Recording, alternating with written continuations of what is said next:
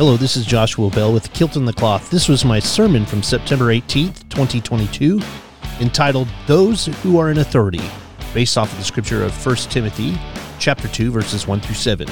I hope you enjoy, and God bless.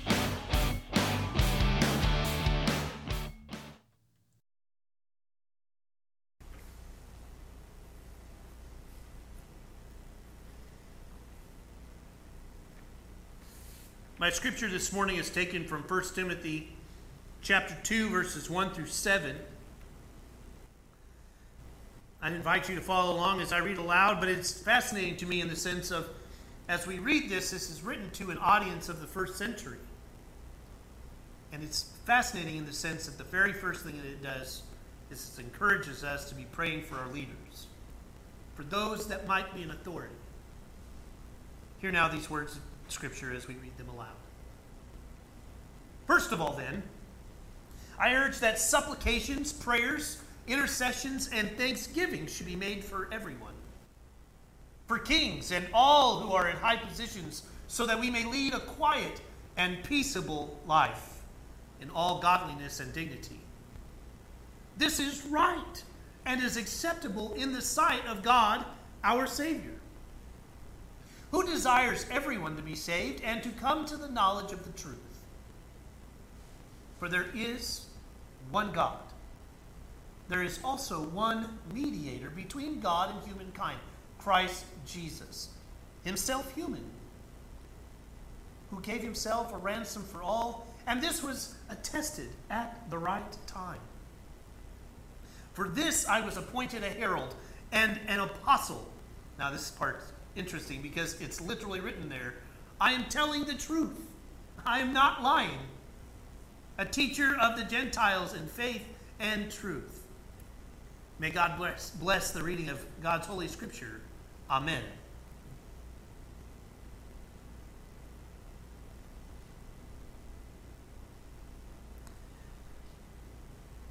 This is one of the more memorable passages in 1 Timothy.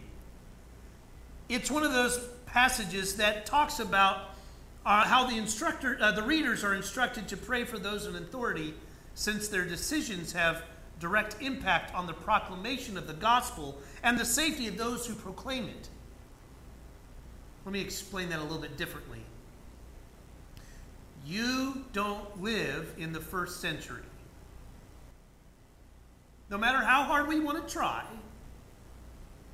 the people that are hearing this have a different concept of authority. These people are struggling to find food. They're struggling to find shelter.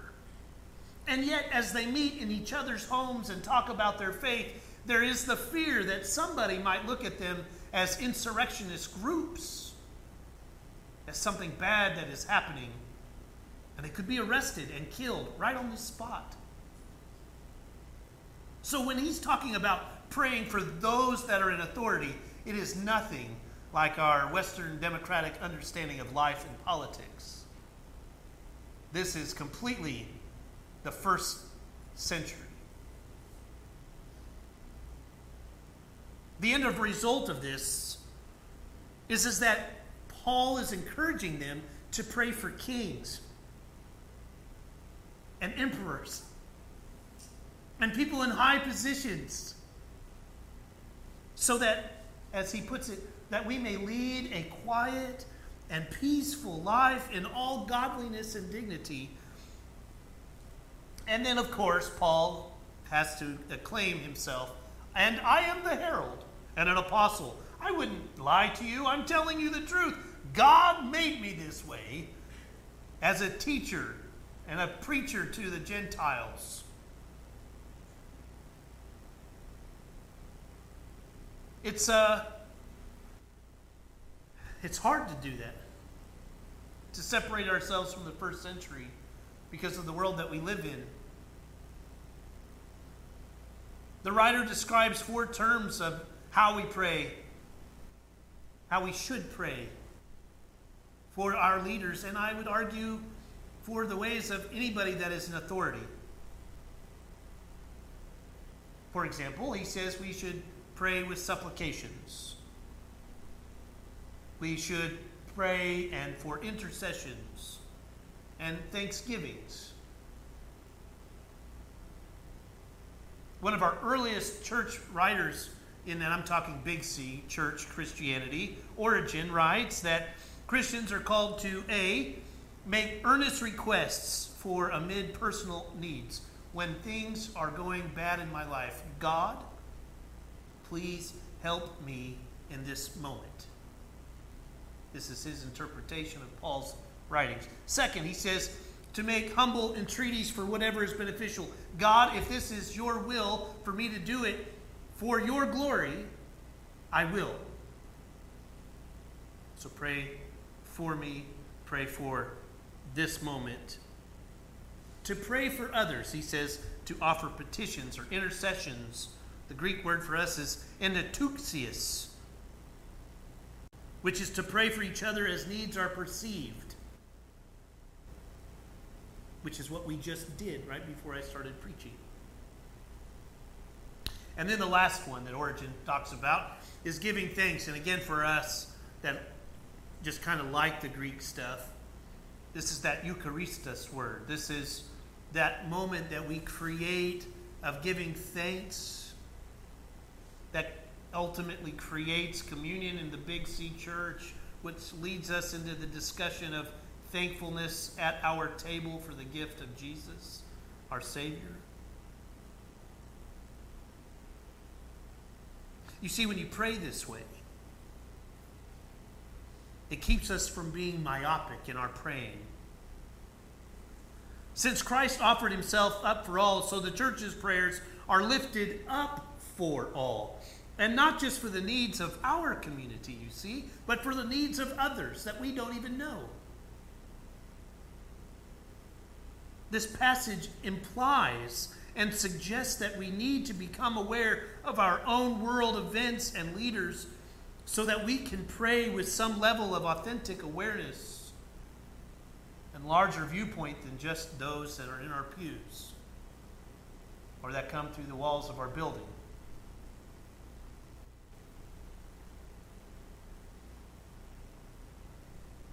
It puts a different perspective of those who are in authority, those that are in charge, those that make the decisions about the life of the church or the community of faith. I think one example that I got from Randy Quinn that I wanted to share with you is this. He talks about in one of the churches where he knew a friend of his served, there was a story heard time and time again about a coffee pot that had disappeared from the kitchen. It was one of those practically brand new coffee pots, but it just simply disappeared. One group of the church, we'll say one group of the church, I'm not going to name them, especially, but not solely, were the most vocal about their complaints. Some were convinced it was the pastor at the time who took it home. Others were convinced it was one of the many groups who used the church for various activities.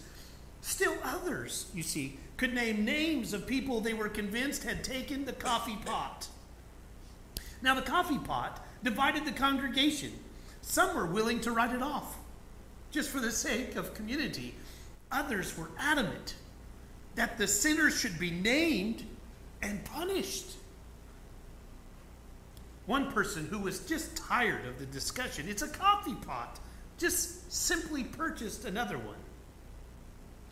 But you all know how this went. This did not stop the conversation. It was a sore subject, and it came up every time there was a discussion about purchasing new equipment in the church. How can we make sure it stays in the church? Will it be safe? You remember that coffee pot? And often there were glares in the direction of whomever that particular person thought had taken it. So what does the church do? Well, locks were added to the kitchen cabinets, limiting access. Rules were instituted about who could use the kitchen and when. The entire congregation was affected as more locks were installed and more rules were made. The Sunday school teachers had a hard time getting supplies for their classrooms as more and more people became suspects. The church was divided over this stolen coffee pot. Newcomers, including the current pastor, found themselves in the curious position of not wanting to take sides to support people on both sides of the discussion and trying to figure out how to convey God's love that covered all sin, including the sin of taking a coffee pot. Most people who visited once quietly slipped away. It was clear that God was not being honored there, rather that sin had become the focus. A couple of years later, the coffee pot, get ready, was discovered brace yourselves, in the kitchen cabinet. It was hiding there this whole time behind a large supply of styrofoam cups. It had been there all along. No one had taken it. No one had borrowed it. No one had even noticed it. But the damage of the accusations took a long time to repair.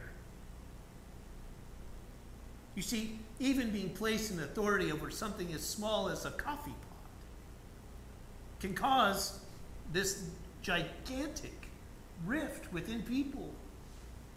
It can cause problems in such a way that as minuscule as a coffee pot would be, this is not what Paul is expecting of his leaders in authority. We are to be praying people. We are to be making earnest requests in the midst of our personal needs. We are to be making humble entreaties for whatever is beneficial for the glory of God. To offer petitions and intercessions for each other as needs are perceived, and to give thanks for blessings that had been received, even coffee pots.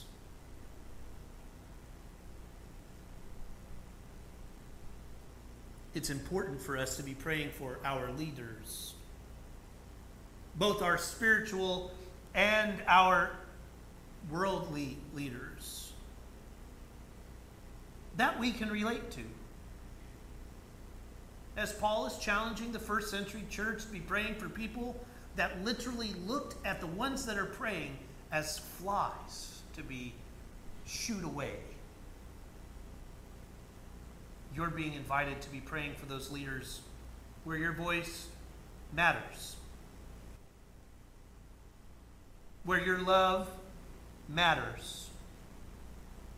The compassion that you have for humankind should matter. And you have been given that authority and all things in the name of God the Creator, the Son, and the Holy Spirit. You are the vessel of God's love and hope in the world, and you have authority over all things over heaven and earth to share that love. And the thing that we need to remember as heralds of this love and compassion is to be praying, to be giving supplications, to be giving prayers, to be interceding our love for others and giving thanks to God for all of the blessings. In the name of the Father, the Son, and the Holy Spirit. Amen.